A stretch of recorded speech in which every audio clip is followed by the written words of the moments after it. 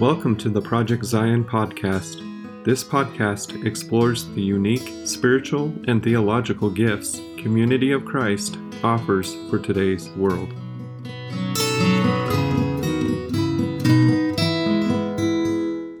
The following interview was conducted in the native language of our special guest, Apostle-designate Angela Ramirez.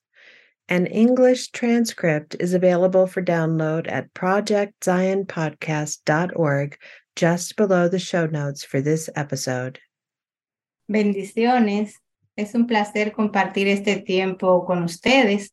Como ya has dicho, mi nombre es Angela Ramirez. Vivo en Santo Domingo, capital de la República Dominicana. Soy de una familia larga.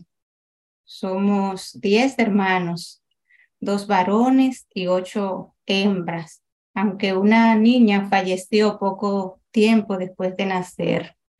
Entonces somos 7 hembras. Soy la número 7 en orden de mayor a menor. Mi madre fue una de las fundadoras de la iglesia en Santo Domingo. Ella fue que nos condujo por este camino. Ahora, no todos están activos en la iglesia, pero habemos muchos miembros activos, hermanos, sobrinos, primos, etc. Mi madre falleció hace unos 5 años y mi padre no es miembro de la iglesia, pero siempre ha apoyado la misión y el ministerio. He trabajado como empleada de la iglesia desde el año 1993, digamos que muchos años. He ocupado varios roles dentro del tiempo como empleada, de los cuales me regocijo en pensar que estos 29 años han pasado tan rápido. Nací en una provincia del norte de la República Dominicana. Es un pueblo llamado La Vega, con muchas precariedades. Digamos que mi nacimiento fue un poco forzoso, porque en los pueblos que nada sucede. Ese día me contó mi mamá que hubo un robo grande en un almacén. Y sucede que mi mamá tenía dolores para dar a luz y no podían salir a la ciudad porque todos los caminos estaban cerrados buscando a los ladrones. Después de pasar un tiempo, pudieron llevar a mi mamá al hospital y al nacer yo estaba hinchada y con un color diferente al que tiene un bebé normal. Luego pasaron algunas horas y comencé a ponerme bien. Mi familia era de muy escasos recursos. Mi papá trabajaba en la ciudad, mientras mi madre y todos mis hermanos vivíamos en el campo. Luego, mi familia migró a la ciudad, pero yo viví en el campo con mis abuelos. No me adaptaba a la ciudad. Mis abuelos eran muy aferrados a su fe tradicional y yo me involucré en creencias sin muchos fundamentos bíblicos. Pasé unos 5 años con mis abuelos maternos y cuando regresé a la ciudad nuevamente a vivir con mis padres y mis hermanos, sentía que no encajaba con ellos. Fue un tiempo difícil para mí como adolescente, que no encontraba mucha atención. Tenía muchos sentimientos encontrados y una gran rebeldía. En ese momento yo no tenía nada definido. Comencé entonces a visitar la iglesia con mi mamá, pero me tomó mucho tiempo para decidir bautizarme y confirmarme. Recuerdo que yo participaba en todos los eventos con los jóvenes. Asistía con mucha frecuencia a la congregación, pero no asumía responsabilidad. Hasta que un 30 de noviembre del año 1993, tomé esa decisión personal de acercarme fielmente a Dios. Y un 1 de mayo de 1984 fui bautizada y confirmada en esta iglesia. Siendo yo una adolescente con muchas preguntas y pocas respuestas, vi al final del túnel una gran luz. Con la ayuda de mis pastores, de los líderes congregacionales, continué avanzando en mi preparación como discípulos y comencé a conectarme con Dios de una manera muy personal. La verdad es que uno nunca está listo para los cambios de la vida. Uno se acomoda en donde le toca ir y avanza con optimismo. Yo comencé mis estudios universitarios en la Universidad Estatal, Universidad Autónoma de Santo Domingo, y allí obtuve una licenciatura en economía. Cuando estaba a mitad de mi carrera, conocí a Andrés. Él vivía cerca de mi casa, pero yo ni siquiera me había dado cuenta de él. Y al finalizar la universidad nos casamos. Andrés es un ingeniero civil. Tenemos 3 hijos, 2 varones y una hembra. Mi familia es una gran bendición y apoyo en el ministerio, cada uno con dones diferentes, pero tratando de hacer lo mejor posible para la misión de Jesús. Comencé en la iglesia como una voluntaria encargada de un grupo emergente y luego fui ordenada al sacerdocio. Después, este grupo emergente pasó a congregación y fungí entonces como pastora voluntaria.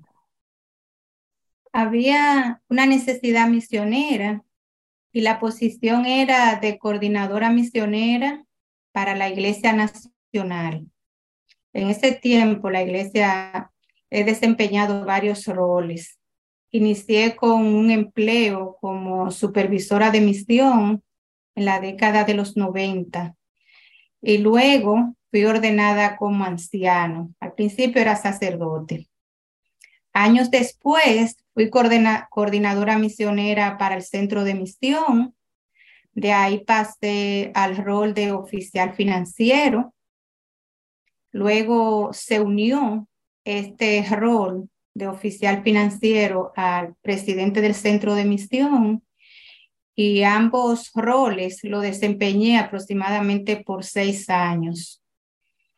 Luego fui ordenada como sumo sacerdote y ahora mis responsabilidades son como ministro de apoyo al campo para los centros de misión República Dominicana y México, Texas.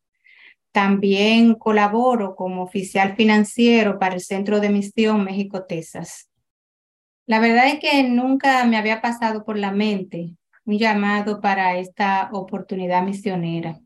Cuando recibí el primer correo electrónico de nuestro hermano Steve diciéndome que quería conversar conmigo sobre una oportunidad misionera, mi primera impresión fue que al hermano Bici le habían hackeado su cuenta electrónica, ¿verdad? Este pensamiento me tenía a mí en las nubes. Pensé por unos minutos y llamé a mi esposo y le conté que había recibido un correo electrónico del hermano Bici. Entonces él me dijo, bueno, pues llama al mediador entre tú y el hermano Bici para ver qué es lo que ha pasado. Y en ese momento llamé al apóstol Smith, mi apóstol, y le conté lo que estaba yo pensando. Y él me dijo, bueno, pues entonces a mí también me llegó ese mensaje. Ahí yo pensé y él dice, bueno, pues también me hackearon la cuenta mía. Ahí pensé, bueno, creo que tengo que responder. Respondí al hermano Bici y aseguró que el correo que me había mandado era cierto, que era de él. Y organizamos una reunión virtual. En esa reunión fue cuando el hermano Bici me dio detalles del llamamiento y para mí fue mucha sorpresa. Lo primero fue ponernos en oración. En ese proceso de oración y discernimiento me aparecieron muchas preguntas, preocupaciones y comencé a hacer muchas llamadas al hermano apóstol Smith, el cual se me había puesto a la disposición de que todas las preguntas que él me pudiera ayudar, ahí él estaba.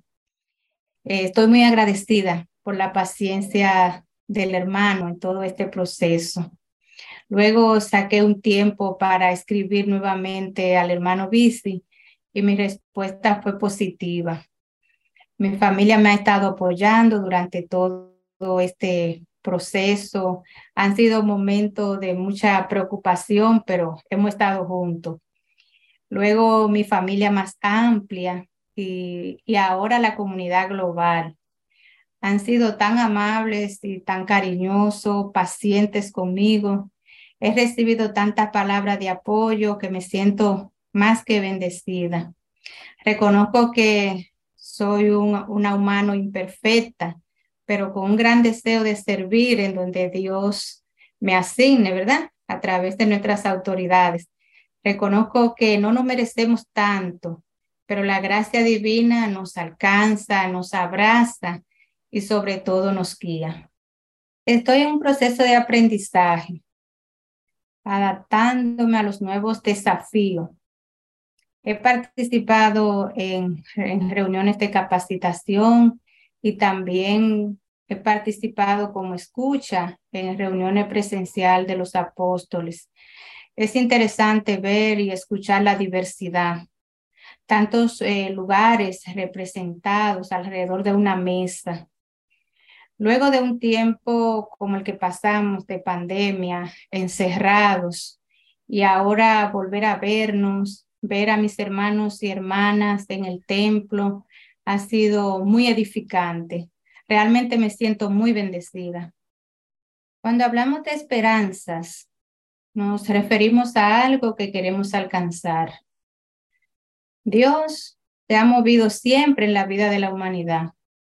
Somos los humanos que a veces no respondemos con las asignaciones que nos corresponden.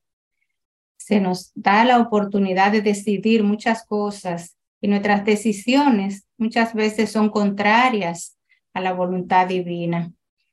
Cuando observamos la naturaleza, que se nos autorizó a cuidarla, y hemos hecho todo lo contrario, el cambio climático nos está cobrando. La escasez de alimento mundial es otro ejemplo del maltrato que hemos dado a la tierra. Hemos sido malos administradores. Es triste decirlo, pero lo somos. Aún así, hay esperanza para continuar proclamando el reino de Dios en la tierra. Quizás nosotros no podamos transformar al mundo en su totalidad, pero podemos seguir dando aportes para nuestras comunidades, cuidando nuestro entorno y viviendo una vida disciplinada. Alimento mi relación con Dios de varias maneras.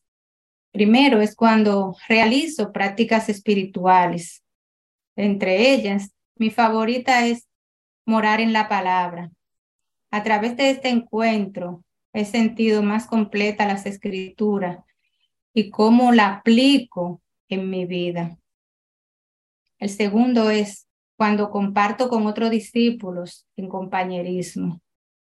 El compartir es el secreto de la felicidad y sobre todo cuando lo hacemos en la hermandad que Jesús nos enseñó. Y por último es cuando me relajo me alejo de lo cotidiano y me centro a tratar de escuchar la voz de Dios en el silencio.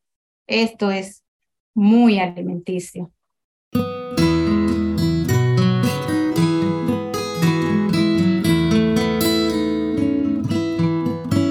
Thanks for listening to Project Zion Podcast. Project Zion Podcast is a ministry of Community of Christ. The views and opinions expressed in this episode are of those speaking and do not necessarily reflect the official policy or position of Community of Christ. The music has been graciously provided by Dave Hines.